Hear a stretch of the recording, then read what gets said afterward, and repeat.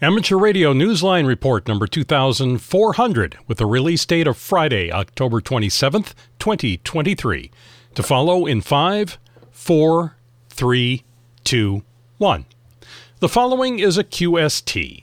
The FCC takes a fresh look at wireless emergency alerts. Russian amateurs make contacts on the 6-meter band, and a radio signal arrives after 8 billion years. All this and more is Amateur Radio Newsline Report number 2400 comes your way right now. From around the world, this is Newsline, amateur radio's independent, on-the-air news and bulletin service. And now reporting from Valparaiso, Indiana, here's Paul Brown, WD9GCO. We begin this week's newscast with a look at the life-saving communication known as the Wireless Emergency Alert System. Here in the U.S., the FCC has begun rethinking exactly how these alerts should be transmitted. We have those details from CellMB, KB3TZD. The FCC is looking for alternative ways for delivery of wireless emergency alerts that do not rely on functioning cell towers. Calling cell networks unreliable, the Commission's Public Safety and Homeland Security Bureau is seeking ways to get messages to the public that do not run the risk of cell towers being knocked out of service or having coverage dead zones. In a public notice released October 19th, the FCC said it was looking for partners to test alternative technologies for emergency alert use. According to a report in Radio World, the FCC is willing to consider satellites, high-altitude balloons, drones, or similar technology to make up for gaps in wireless coverage. The FCC recalled one of the most recent incidents of cell coverage failing when in August, 21 cell sites failed to function in Hawaii during the deadly wildfires in that state. The Commission is asking interested parties to use the electronic comment filing system to contact the FCC within 60 days of the notice's publication. This is CellMB, KB3TZD. The FCC has also announced that the agenda for its next open meeting on November 15th will include a vote that will modernize and bring more flexibility for amateur radio operators who use the digital modes. The FCC website says the commissioners plan to remove, quote, outdated restrictions, end quote, and allow for more innovation.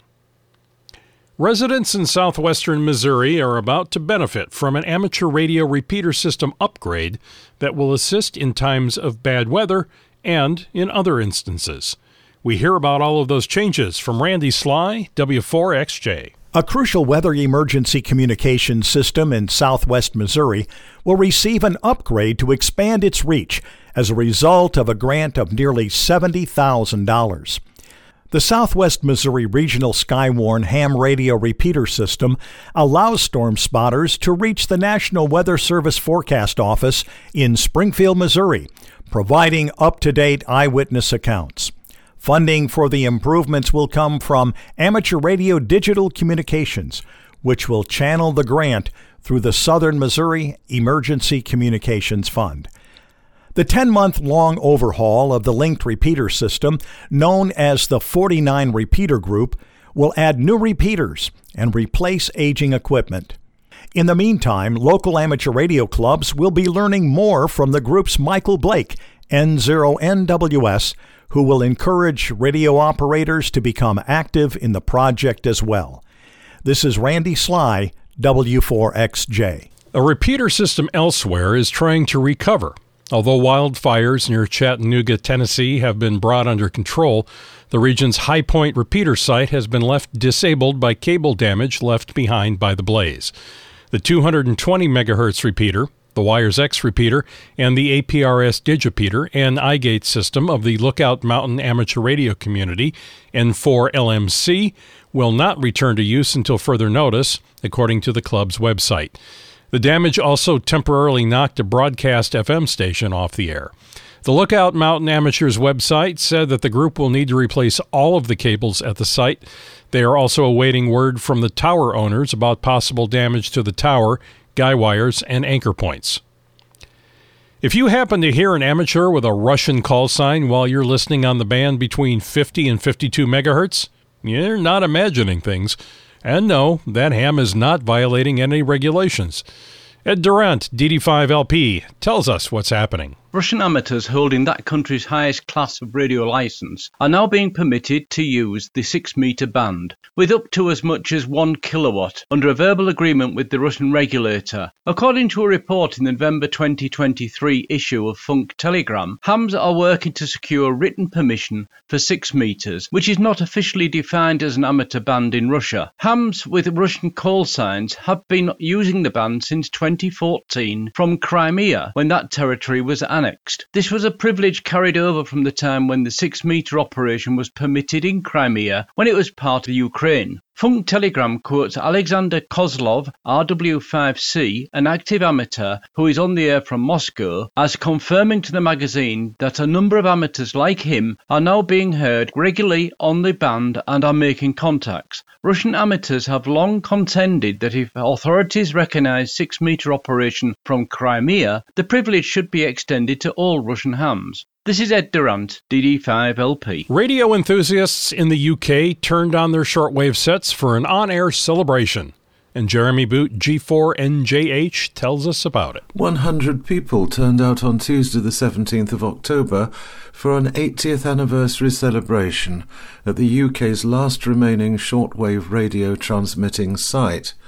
Countless others attended the party from a distance, as shortwave listeners who later sent in reception reports. The Wooferton transmitting station, which was built by the BBC during the Second World War, is owned by Encompass Digital Media. Its celebration broadcast was transmitted to listeners in Europe as an analogue broadcast on 17.785 MHz and as a DRM broadcast on 11.725 MHz. In a rare change of programming schedule, the station also used its oldest transmitter, a Marconi BD272, built in Britain in 1963, to send programming to North America on 15.245 MHz. To hear the anniversary broadcast, click on the link that you can find in the text version of this week's newscast at arnewsline.org. This is Jeremy Boot, G4NJH. YLs throughout Australia and beyond are getting ready for a few days of socializing and talking about one of their favorite topics, amateur radio. Graham Kent, VK4BB, tells us what's on the agenda. It's been a tradition every few years since 1984, a national get-together of the members of ALARA, the Australian Ladies Amateur Radio Association. Next month, the in-person contacts will be made in Hobart, where YLs from the organisation will meet up, some for the first time, without having to call CQ. ALARA Meet, as it is known, is now held every 3 years. It features a busy agenda on the 4th and 5th of November, a mix of amateur radio activities and social outings, including a tour of historic sites and an optional cruise. It's not unexpected to have an international attendance.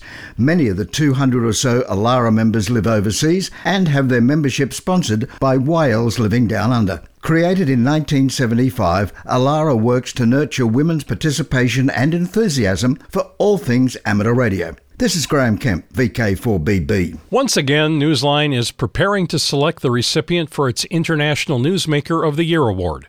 We launched the award in 2019 with our editorial staff recognizing the individuals, groups, or formal clubs who have spent the previous year bringing amateur radio into the spotlight, showing its positive values and contributions to the community. We are broadening the award's scope this year by acknowledging that the dissemination of information to the public about amateur radio's positive influence no longer relies solely on mainstream media.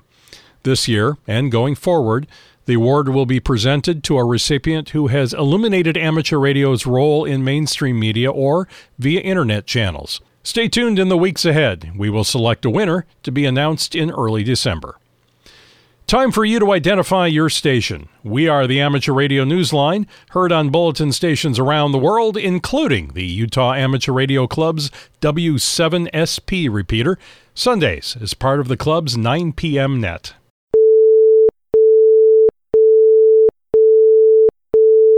The Scouting Organization recognizes Jamboree on the Air as the largest scouting event in the world. But for one group participating in Wisconsin, the global amateur radio activity created some personal and very local triumphs.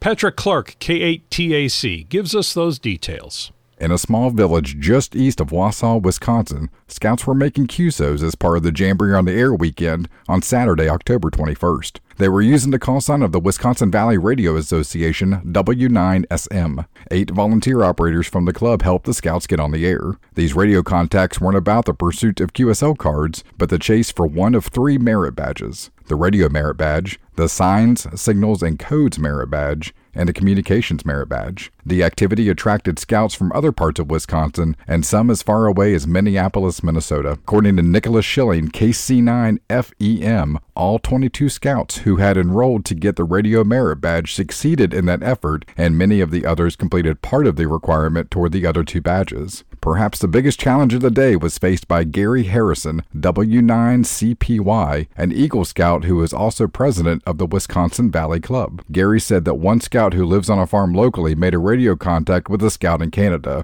who also happens to live on a farm. The 2 got on quite well, almost to the point of an extended rag chew. Gary later told Newsline, quote, "I couldn't get the microphone back." End quote. This is Patrick Clark, K8TAC. On Tuesday, October 24th, the 100-year-old Grimeton radio station transmitted a message of peace to the world from Sweden in a celebration that was also live-streamed on YouTube and accompanied by a ham radio activation.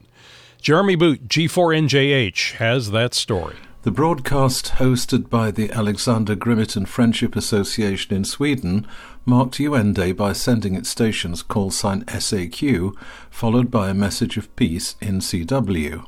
The 200-kilowatt Alexanderson alternator began its transmission at 1500 UTC on 17.2 kHz.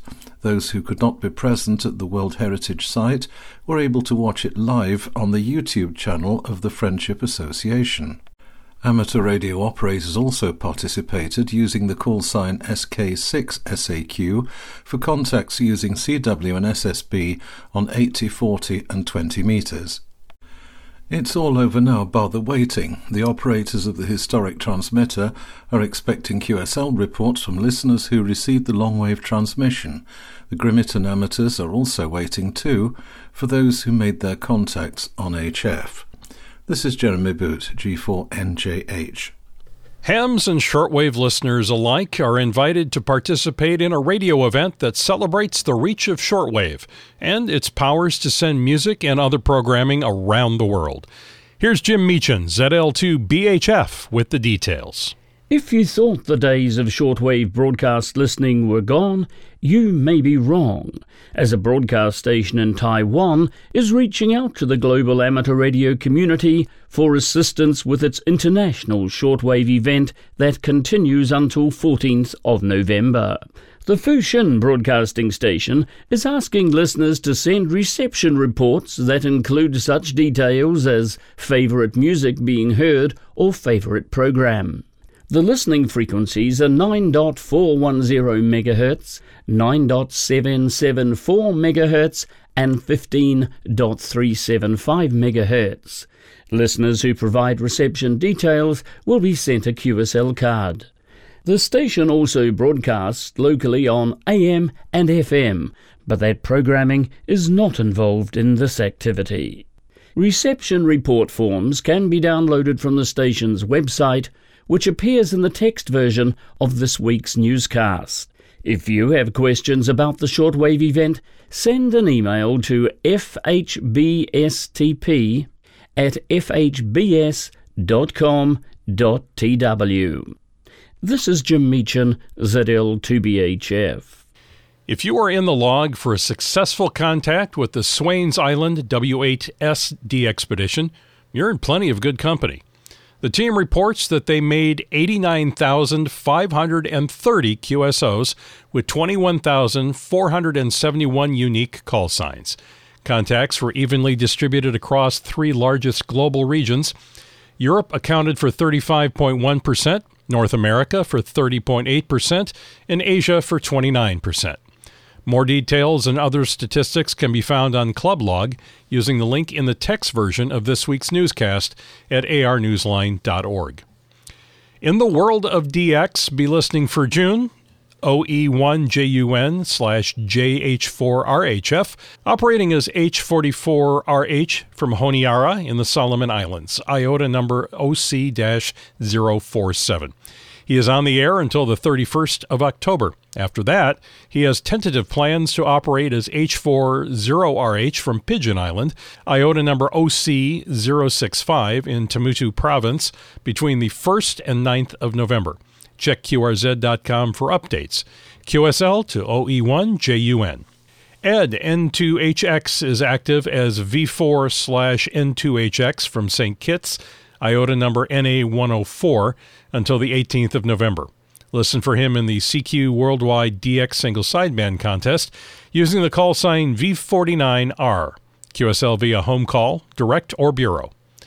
Listen for Pierre, VE3KTB, and Alexei, VE1RUS, operating as VY0ERC from the Eureka Amateur Radio Club station in Ellesmere Island, IOTA number NA008, through the 22nd of November. See QRZ.com for details.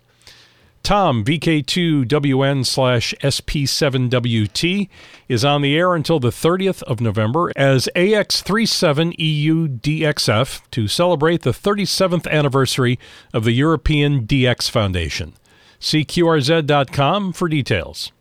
If you've ever waited for what seems like forever for a DXpeditions QSL card to arrive, well, imagine waiting a really long time. We mean a really long time for the signal itself. Kent Peterson, KC0DGY, tells us about one radio signal that has finally arrived after 8 billion years. You might call it long path taken to the extreme. A fast radio burst from a galaxy far, far away that has only arrived on Earth now, after 8 billion years. The signal apparently is none the worse for the effort. Scientists say this mystery blast of waves is likely the most energetic they've ever seen, releasing the same amount of energetic emissions as the Sun is capable of doing over a 30-year period. It's the latest example of what astronomers call FRB, which stands for Fast Radio Burst. The radio signals last barely a millisecond. Scientists have been receiving and watching them since 2007. This latest reception of the universe's remarkable operating mode even inspired a name, FRB 20220610A. Astronomers wrote about it in the journal Science, which published it on Thursday, October 19th. The team of researchers believe this latest burst may be the result of a small cluster of galaxies attempting to merge, which results in explosions that create new stars. One theory suggests that FRBs are a means of gauging the amount of matter between galaxies. While all this rapid, fancy flashing seems remarkable, scientists assure us that FRBs are quite commonplace. Radio telescopes are being built in Australia and South Africa with the goal of detecting more of them from even more distant places in the cosmos. In this case, the sky is not the limit anymore. This is Kent Peterson, KC0DGY. If you have a piece of amateur radio news that you think Newsline would be interested in, send it on. Now, we're not talking about advertising your club's upcoming Hamfest or Field Day participation, but something that is out of the ordinary. If so, send us a brief overview via the contact page at arnewsline.org. If it's newsworthy and we'd like to cover it, we'll get back to you for more details. Meanwhile, visit our website to learn more about the Amateur Radio Newsline Haiku Challenge.